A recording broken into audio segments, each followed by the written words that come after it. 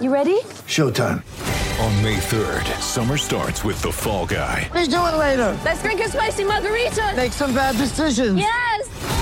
Audiences are falling in love with the most entertaining film of the year. Fall Guy. Fall Guy? Fall guy. That's what the poster said. See Ryan Gosling and Emily Blunt in the movie critics say exists to make you happy. Trying to make it out? Nope. Because I don't either. It's not what I'm into right now. What are you into? Talking. Yeah. The Fall Guy. Only in theaters May 3rd. Rated PG-13. Get ready for the greatest roast of all time. The Roast of Tom Brady. A Netflix live event happening May 5th. Hosted by Kevin Hart. The 7-time world champion gets his cleats held to the fire by famous friends and frenemies on an unforgettable night where everything is fair game. Tune in on May 5th at 5 p.m. Pacific time for the Roast of Tom Brady. Live only on Netflix. Welcome to the Garden Report on CLNS and Celtics blog. After a big Game 1 victory from the Celtics over the Wizards tonight, or today, I should say, we got a rare day game here, 123 to 111. Celtics take Game 1. It didn't look like they were going to take Game 1 in the beginning of this one. They go down 16-0 to start this game, fight all the way back, take their first lead of the game in the third quarter, and go on to win in pretty convincing fashion. I thought they played really, really well for 3 quarters today. I mean, it wasn't a full game, but you saw a Celtics team keep on rolling from the Bulls series. Not a lot of time in between, which I think was a good thing for them because they've been on a roll. And you saw it today. Came out a little bit flat, but refound that groove, led by Isaiah Thomas. Absolutely. Isaiah getting into town after his sister's funeral at 4 a.m. today. He looked exhausted in all the pressers. Says, look, this is the playoffs. No excuses, right? And Al Horford obviously defended him. But the point here is Isaiah came out. He came out strong. He lost his tooth, and then what happened? He got hot. As Brad Stevens said, the tooth was probably holding him back. So if you definitely know by now, Isaiah Thomas had his tooth knocked out midway through the first quarter. I mean, if you already didn't think it was a nightmare first quarter, then you go and lose your front tooth. Yep. Get knocked out of the game, and just Isaiah Thomas goes over calmly, picks it up. They pop it back in, folks, in the middle of the game. They just, I didn't know you could just do that. I mean, it's not like it was a fake tooth. This was a tooth that was rooted in there. I don't know, maybe. For Jimmy in the pressers, he had a hilarious lisp because the tooth fell back. Fell out again. I don't know if that thing was rotted. This guy has been through hell in the last 2-3 He really has. You know what? And you think about everything he's gone through, and a missing tooth is probably nothing compared to what he had to go. I mean, yesterday. I believe it was yesterday. He they had to bury his sister, and he spoke at the funeral. From what I saw online, just to come back, fly through the night. You don't really get a great night's sleep on a plane. You can try, but you're not really getting full rest. To come out today and drop 33 points and lead the team in a Game 1 victory where it looked like they were down and out to start things off. I mean, it just continues to speak volumes about this guy. I mean, this is a player who has so many things on his mind right now, much bigger than basketball. And for him to come out that way, what does it say to you? I mean, he's the leader of this team. There's no doubt about it. They look towards him, and he's leading by example, making sacrifices, family sacrifices, to be here with his team. And his teammates couldn't praise him enough. We saw it after Game 5 with Avery Bradley. Today we saw it with Al Horford. And I think it's also done a great thing. I mean, you take a bad situation and try to put a good twist on it. The team has come together. I think adversity has brought them together through all this, and they seem more cohesive than they have all season. Yeah, you mentioned it off camera.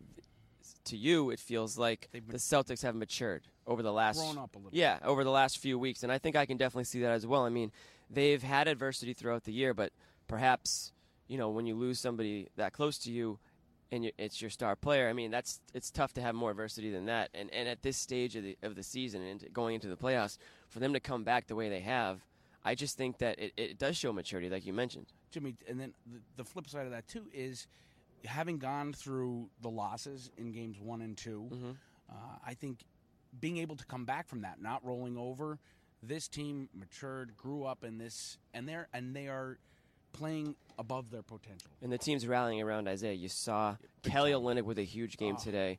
Al Horford with maybe one of his best games of his Celtics career. We're going to talk about those two players. We're going to also talk about how the Markieff Morris injury may have also affected this game.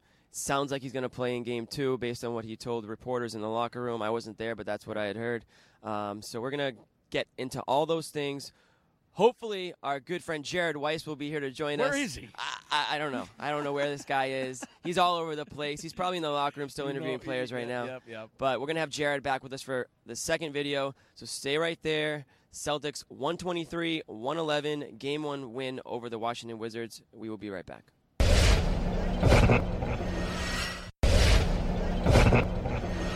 Welcome to part 2 of the Garden Report. Now Jared Weiss is here. I'm joined by Jimmy Toscano. We found him. I'm alive. I'm well, just like the Celtics season after a rough start. This program, part 2 of the Garden Report, is brought to you by Blue Apron. Go to blueapron.com/Garden Report for 3 free meals and free shipping on your first order. And the Celtics almost had free shipping to the end of the season there at the beginning. They were down 16-0. They won the rest of the game by 29 points. Yeah. And a big Completely reason. different team. You guys covered Isaiah Thomas in the first video. We did, in depth. Let's talk about, first, what Al Horford did, especially in the second half of this game. He had 21 points, 10 assists, 9 rebounds. Another game in the playoffs where he comes just short of a triple-double. Something tells me he doesn't really care about his stats. There's no triple-double clause in that contract, apparently. That's right. He's not going for that extra rebound. He was an incredible facilitator, and he really took it to the team when they needed it. Markieff Morris being hurt in this game means that there was a physical disadvantage for Washington over the course of the game, and Horford really wanted to exploit that. Yeah, they did exploit it. I think this was peak Al Horford tonight. Obviously, with that stat line, he's doing everything out there on the court. Sometimes it doesn't show up on the stat sheet, but on a day like today, it actually did. So for all the Horford haters, #Horford haters out there, they're pretty quiet today, I think. I mean, you saw Horford. The one thing I will say about Horford is he's not as aggressive on offense as you want him to be sometimes with the shot, but today he was hitting some nice jumpers, and I was very impressed by his performance, not only on the court, but off the court. I noted there was a stretch there in the third quarter where Marcus Smart picked up 2 really quick fouls, really frustrated, stormed off to the bench. You noted it, you tweeted about it as well, and Isaiah Thomas was kind of yelling at him from the court, like, come on, man, shape up. Not the first time it's happened. No, not the first time, no. Basically, Smart was really frustrated, sat down on the bench at the end. Al Horford got up from his seat on the bench, and whoever was sitting next to Smart, he kicked him out, basically, and he sat down next to Smart, and they probably chatted for a bit. But that's that veteran presence that I think Horford really brings to this team, that playoff presence, too, because a lot of these players on the Celtics, they don't have a ton of experience in the playoffs, like Horford does more. And Marcus came back in the game like a minute later. He took a couple plays off, but he still had a rough night, and Jaylen Brown had to finish that one off. But let's get to Kelly Olynyk, who was the guy that really saved this team here. They put him to work on Bojan Bogdanovic in the post, and Bogdanovic didn't even have a prayer against him. And to Bojan's credit, one, he's a horrible defender. He was going to lose that matchup. But he was very effective in the fourth quarter. He hit some big threes, hit that 4-point play that put Washington back in it, but the Celtics were able to kind of slam the door back on them. But Kelly Olynyk is going to be a matchup issue for Washington in this series if Markieff Morris goes down. But, it really is going to be an issue for them.